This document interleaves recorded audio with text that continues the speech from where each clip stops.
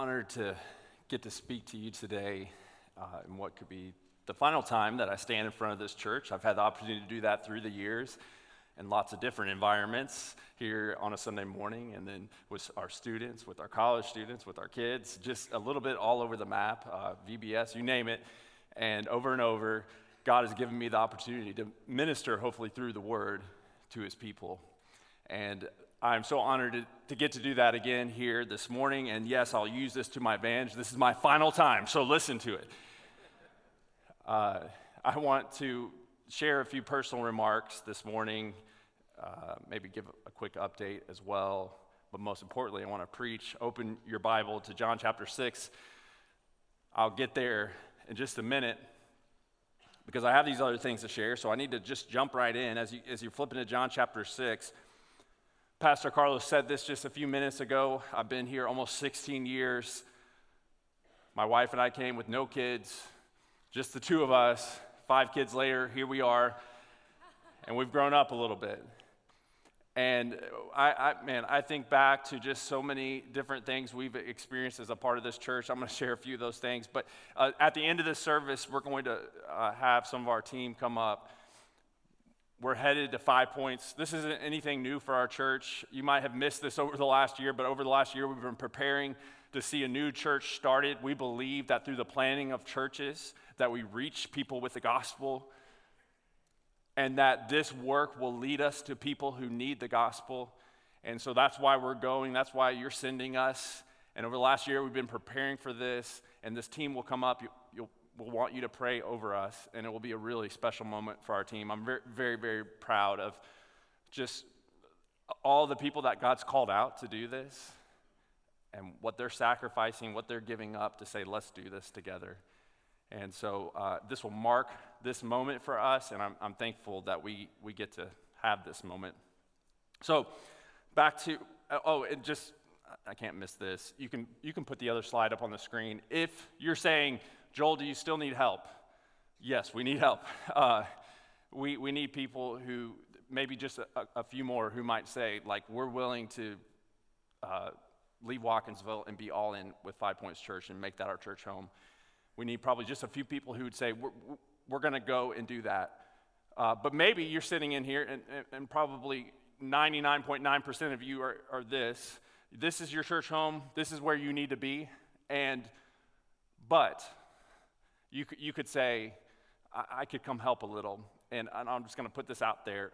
For the first 3 months, really, we're looking for some people. We're going to have an afternoon service. Our first service is Sunday, January 7th, 4 o'clock, Wesley Center on Lumpkin. And we need kind of a rotation of people who will come and maybe like 1 week, help with kids. And then come back the next month for 1 week and help run a soundboard. I don't know. We're going to need little things along the way. And so if God might put it on your heart to just help 1 week for 3 months, for those 3 months, that could be incredible if we could have enough people who might just stop by and help us. So that might be an easy way. You can talk to me about that. You can send me an email. We can figure all those logistics out later. You can also go to 5pointschurch.org or scan that QR code, and at the bottom of that page, there's like a list there. So just a few personal remarks. Just thinking back over the years and what we've experienced in this church. And I think back to my first day here, really. It goes back to my very first day. And I showed up.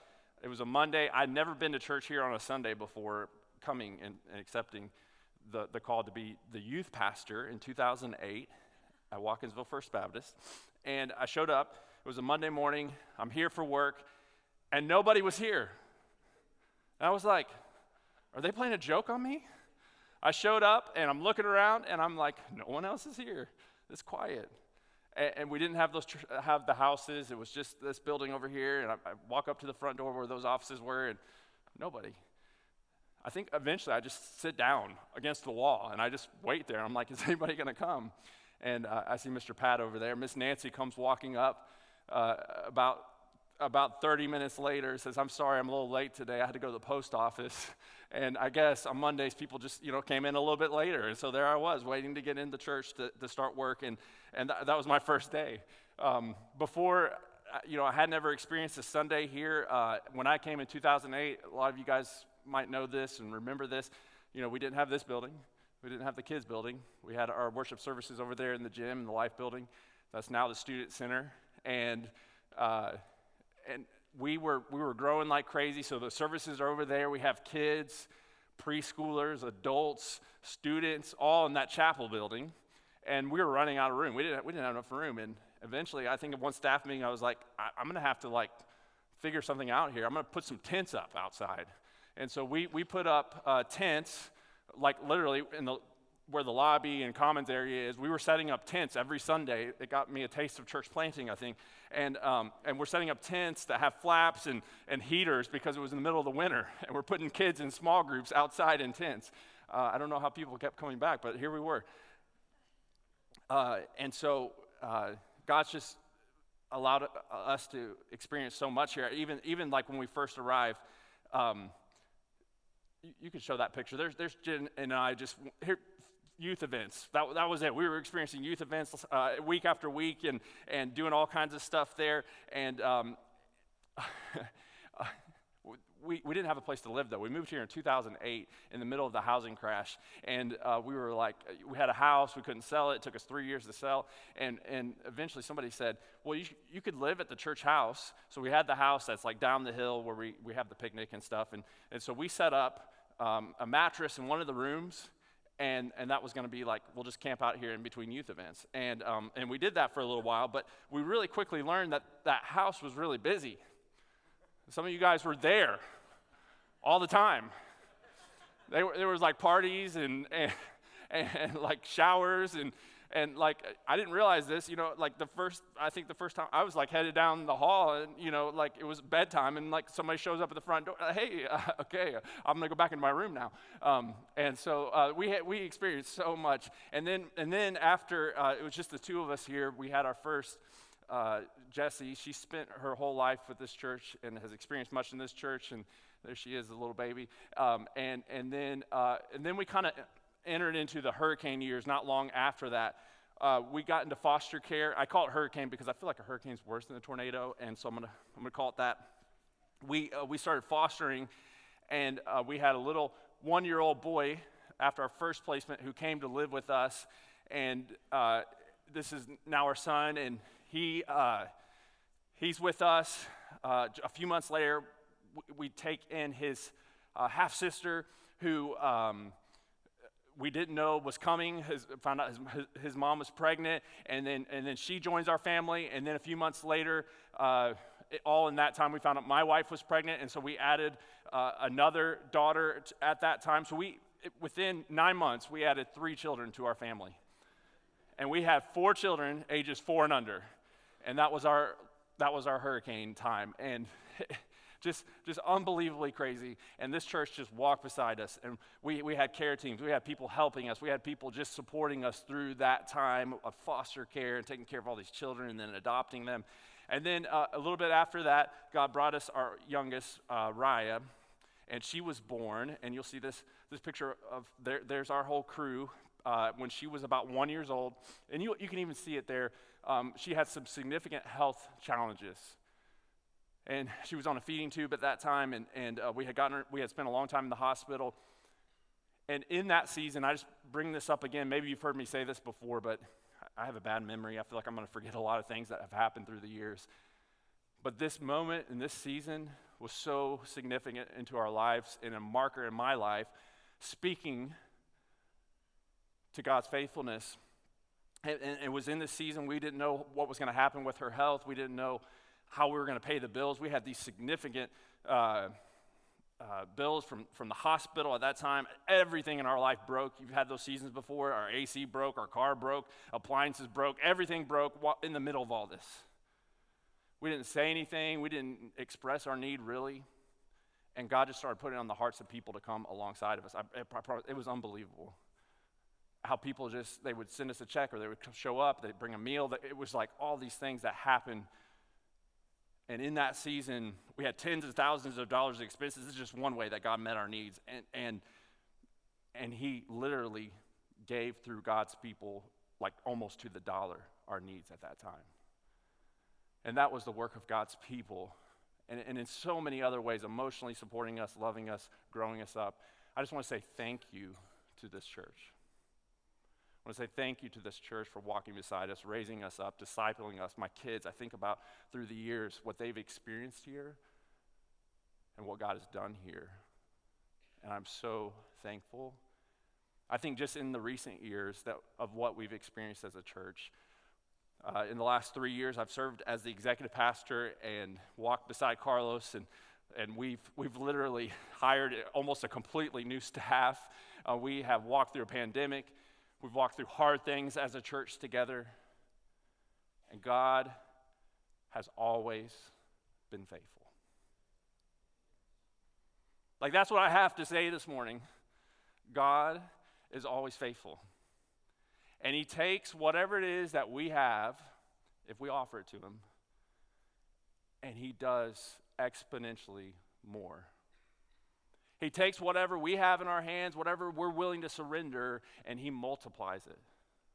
As I think back to, through these years of what we've experienced, and then I think ahead to what God's calling us to, I kept going back to John chapter 6. This is a miracle that's recorded in all 4 Gospels. It's the only miracle besides the resurrection recorded in all 4 Gospels. And I think it's because it's such a significant kingdom principle. This is the picture I had in my head. You can put this picture up. This is the picture I had in my head as I thought about the last 16 years and I think about what's ahead. I think about 2 fish and 5 pieces of bread. And I think about the boy in this story who hands Jesus his 2 fish and 5 pieces of bread, and Jesus does significant kingdom work through that little offering.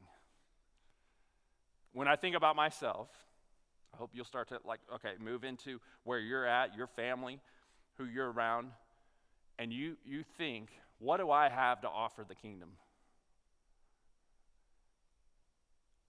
I say to myself, I am the most ordinary person you'll ever meet.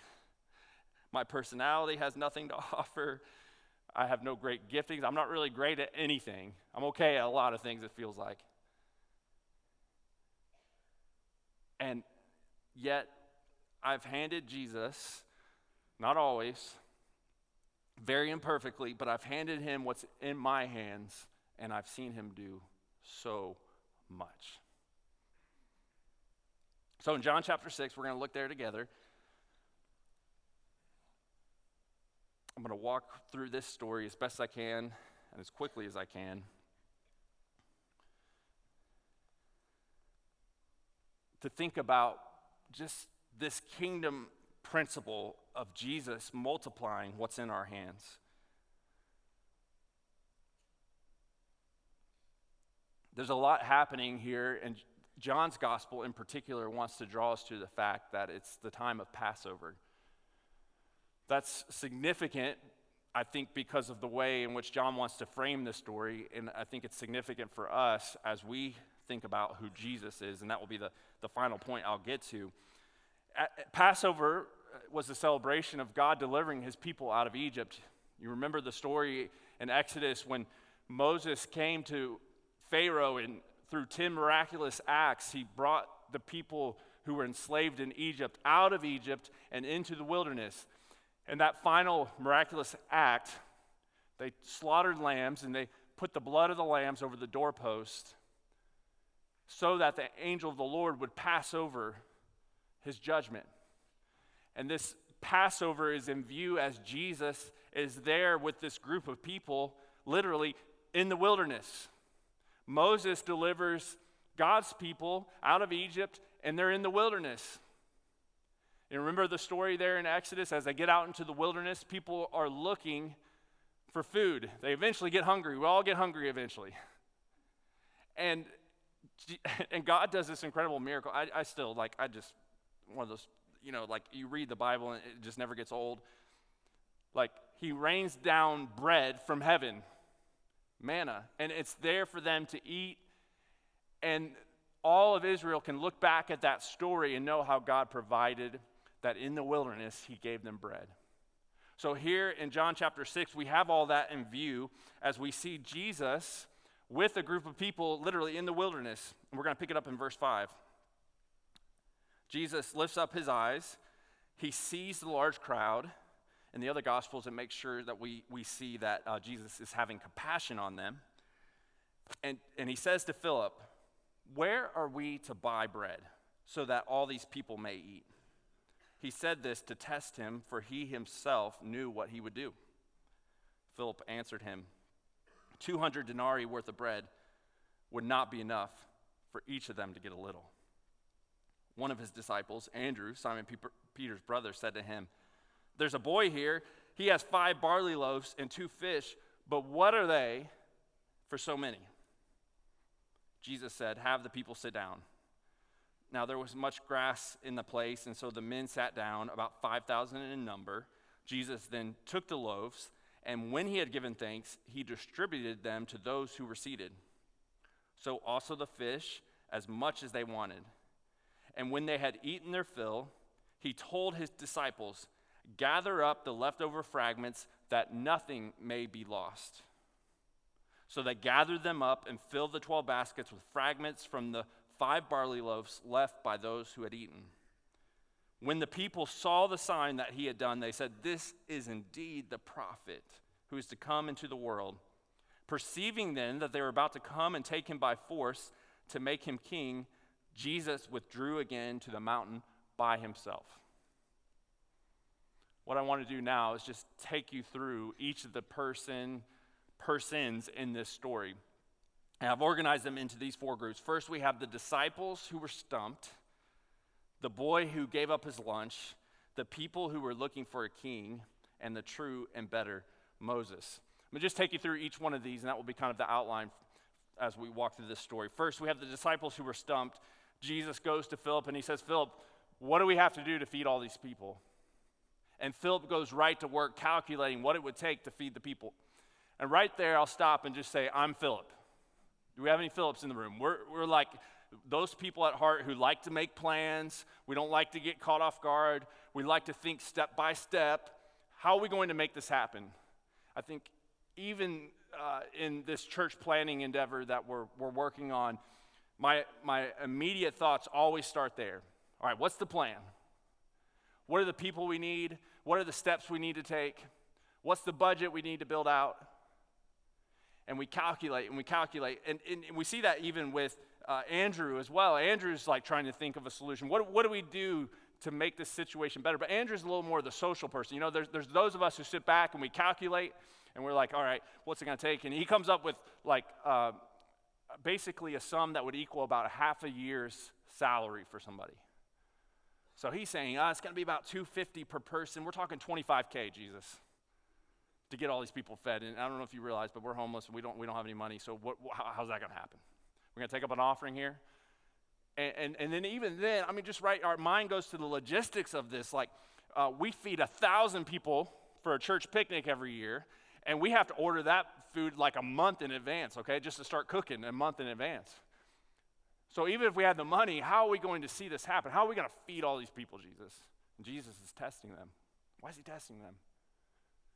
Andrew says, well, here's this boy over here. He's got some food. And, you know, that's the social. He's like, hey, we'll figure it out. Like, who's got food? He's yelling out in the crowd somehow. And he brings up this boy. But he says, what is that with so many? And immediately he downplays what's in the hands of this boy. So the disciples are stumped. Their brains can't calculate how to fix this problem. And I want to pause there and just with each one of these people, I want us just to kind of have a point of application.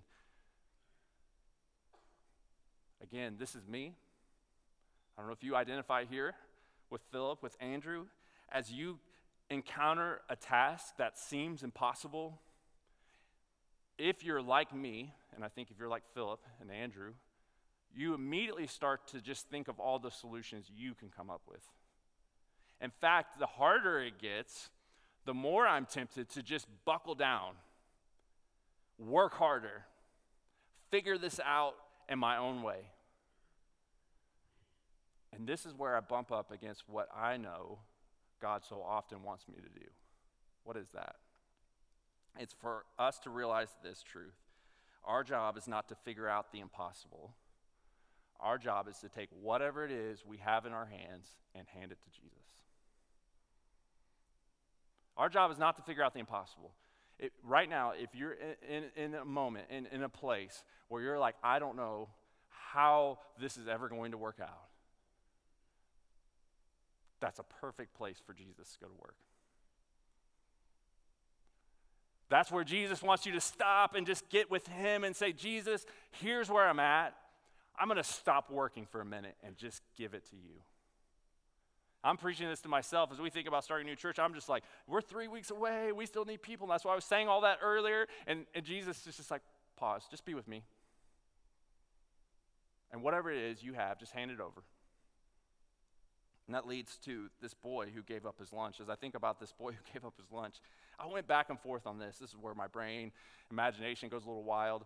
I was thinking about what, did he want to give up his lunch? Was he willing to give up his lunch? Was he forced to give up his lunch? And I went back and forth. I talked with my wife about this, Jennifer. My first instinct was to say, no. He was probably like back there like, what lunch, Jesus? He's putting it behind his back. But, my wife brought up a good point as we talked through this. She was saying, Jesus so often illustrated the faith of children and the fact as he welcomed them to himself, there was this childlike faith that would take place. And you've seen it maybe in your kids. I've seen it in my kids where, there's a real need and you're like, hey, does anybody have this? And the kids are the first to be like, here you go. And so more than likely, this boy, I feel like even to mention the fact that he is a boy just could be a signal to the fact that he willingly gives up his lunch. I think about myself in that situation. Maybe the boy was like this too, who knows? But I think about myself in a situation like this. I think about how we're wired in our flesh. And that is to not want to give up things, especially when things are scarce. Anybody remember back to the pandemic? Anybody remember toilet paper? Anybody remember that time when we started hoarding that and selling that like it was gold? Like, we're wired when things are scarce to hoard and just say, I may not have enough, so I want to make sure I have enough. What is that? What's happening when we do that? When you start to say, I don't know how I'm going to have enough money to pay the bills this month, I don't know how all this is going to work, we start to fear. We become anxious, which is just another form of fear. And what's the command that's repeated the most throughout the Bible? What is it? Do not fear. Do not be afraid.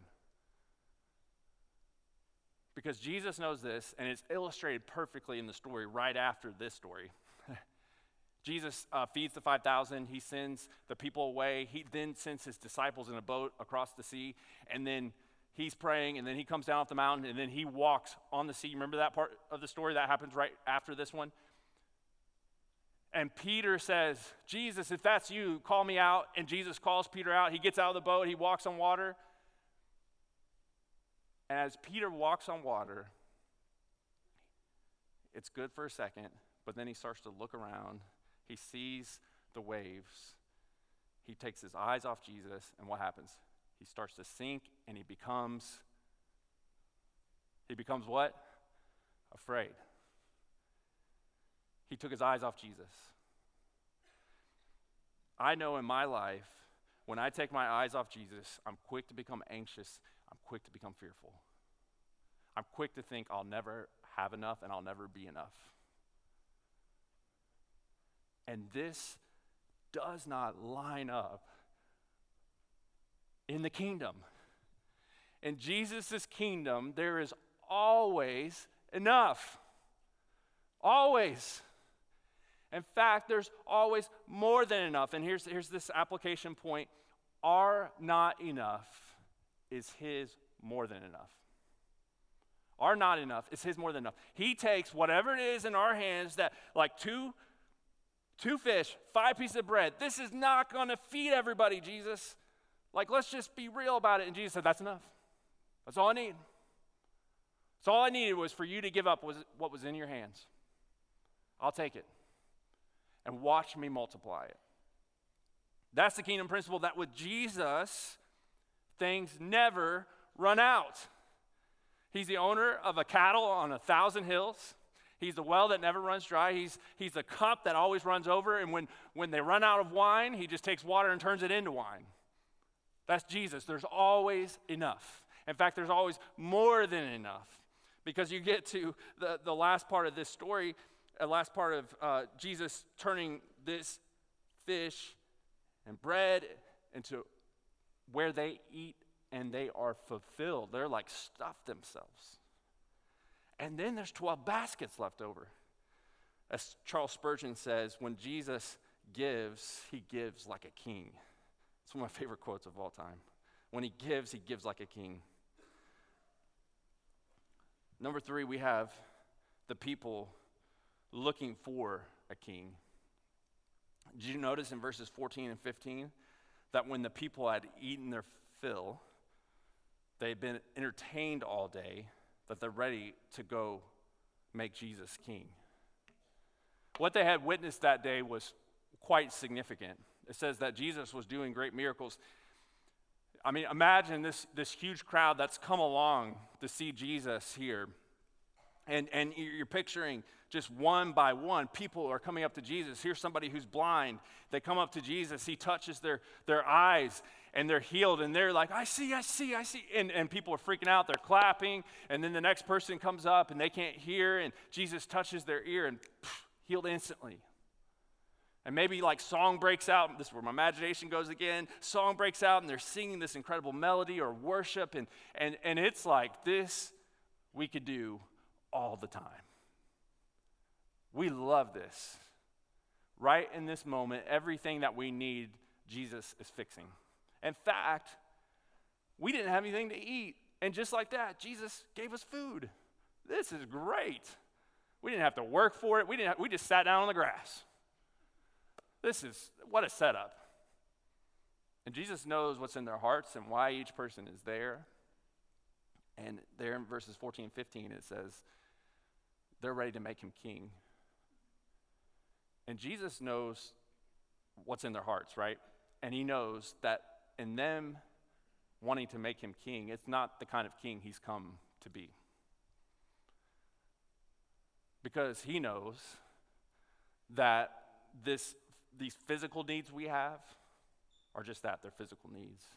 And that there's something deeper that he's come to meet, and that is our eternal need for him. So we have the people looking for this king, and Jesus saying, I've come to meet an even deeper need. And I just want to make this application point. And here's where we fall oftentimes. What we think we need is oftentimes not actually what we need. And here's my testimony. Jesus is all we need. What the people needed was not what Jesus could do for them, but Jesus himself.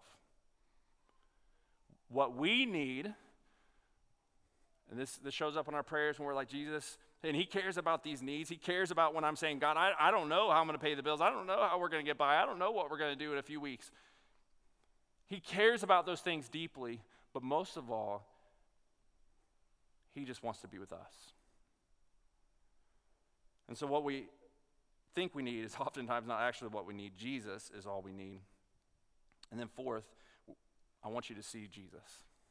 I want you to see the true and better Moses. There's a really short story in the book of 2 Kings, chapter 4, about Elisha. If you blink, you'll miss it.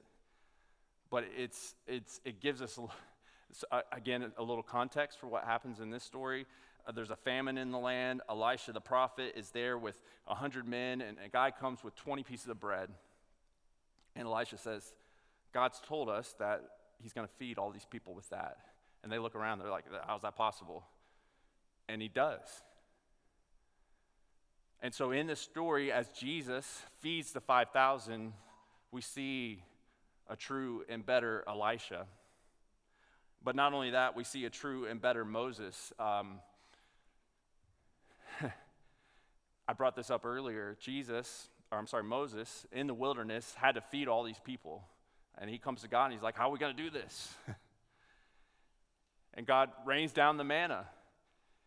And here's Jesus in the wilderness again. And he has to show this Moses that you hold up high and who is a hero of the faith.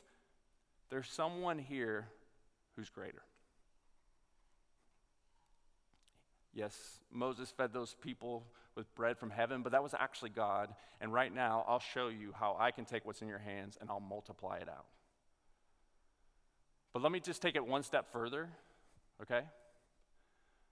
Because just as Jesus was in the wilderness multiplying the bread and the fish right then and feeding the people, it pointed, just as John helps us understand in the context of the Passover, it pointed us to an even greater reality.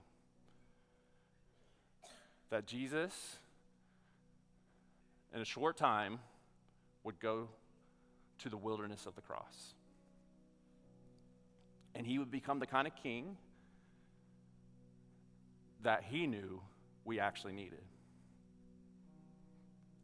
And he, on the cross, in the wilderness of all that suffering, would hold nothing back. When we're tempted to hold back, Jesus never holds back. He always gives, and he gives, and he gives, and he never runs out. And on the cross, he endured that suffering because of his fierce love for us. And so it's my opportunity this morning just to invite you into this gospel story again. To just sit in it this morning and to know that Jesus is always enough. Our not enough means nothing in his kingdom. His economy is completely different. There's a quote I read this week, and here's one I want to draw you back to today, because to enter into the gospel story means surrender. It means to take up your cross. It means to realize that what Jesus did for us, he calls us to do. One of the commentators I read this week, here was this quote. Bruce Milne said, "The key beyond our believing in God's ability and will to use us lies in the wholeheartedness of our surrender to him." There's that word wholehearted that's meant so much to us over the years. Are we willing to give up everything for Jesus? In exchange, we get everything. That's my testimony. If I have anything to say this morning, if there's anything good that I have, it's the fact in which I have said to Jesus, imperfectly, but over and over, Jesus, you have everything. And so many in this room, I've seen you do the same. I've seen you put everything you have in the hands of Jesus. But he's calling some of you right now. He's calling you out. There may be somebody here who needs to say yes to Jesus right now and give your life to him completely and totally, and ask him to forgive you of the sins in your life and in exchange give you new creation. Lord, I pray now as we sing this song about how you are more than enough, you are everything, would we place all that we are in your hands? We surrender everything over to you. God, it's yours. If there's people holding back, maybe they're holding on a little bit, God, I don't want to give that up. Right now, move them to a place of surrender. Move them to a place where they know there's something better waiting on them. You're waiting on them, Jesus. So we sing this song, God, work in our heart. May we do business with you, pray with you. God, change us right now. And in your name we pray these things, Jesus. Amen.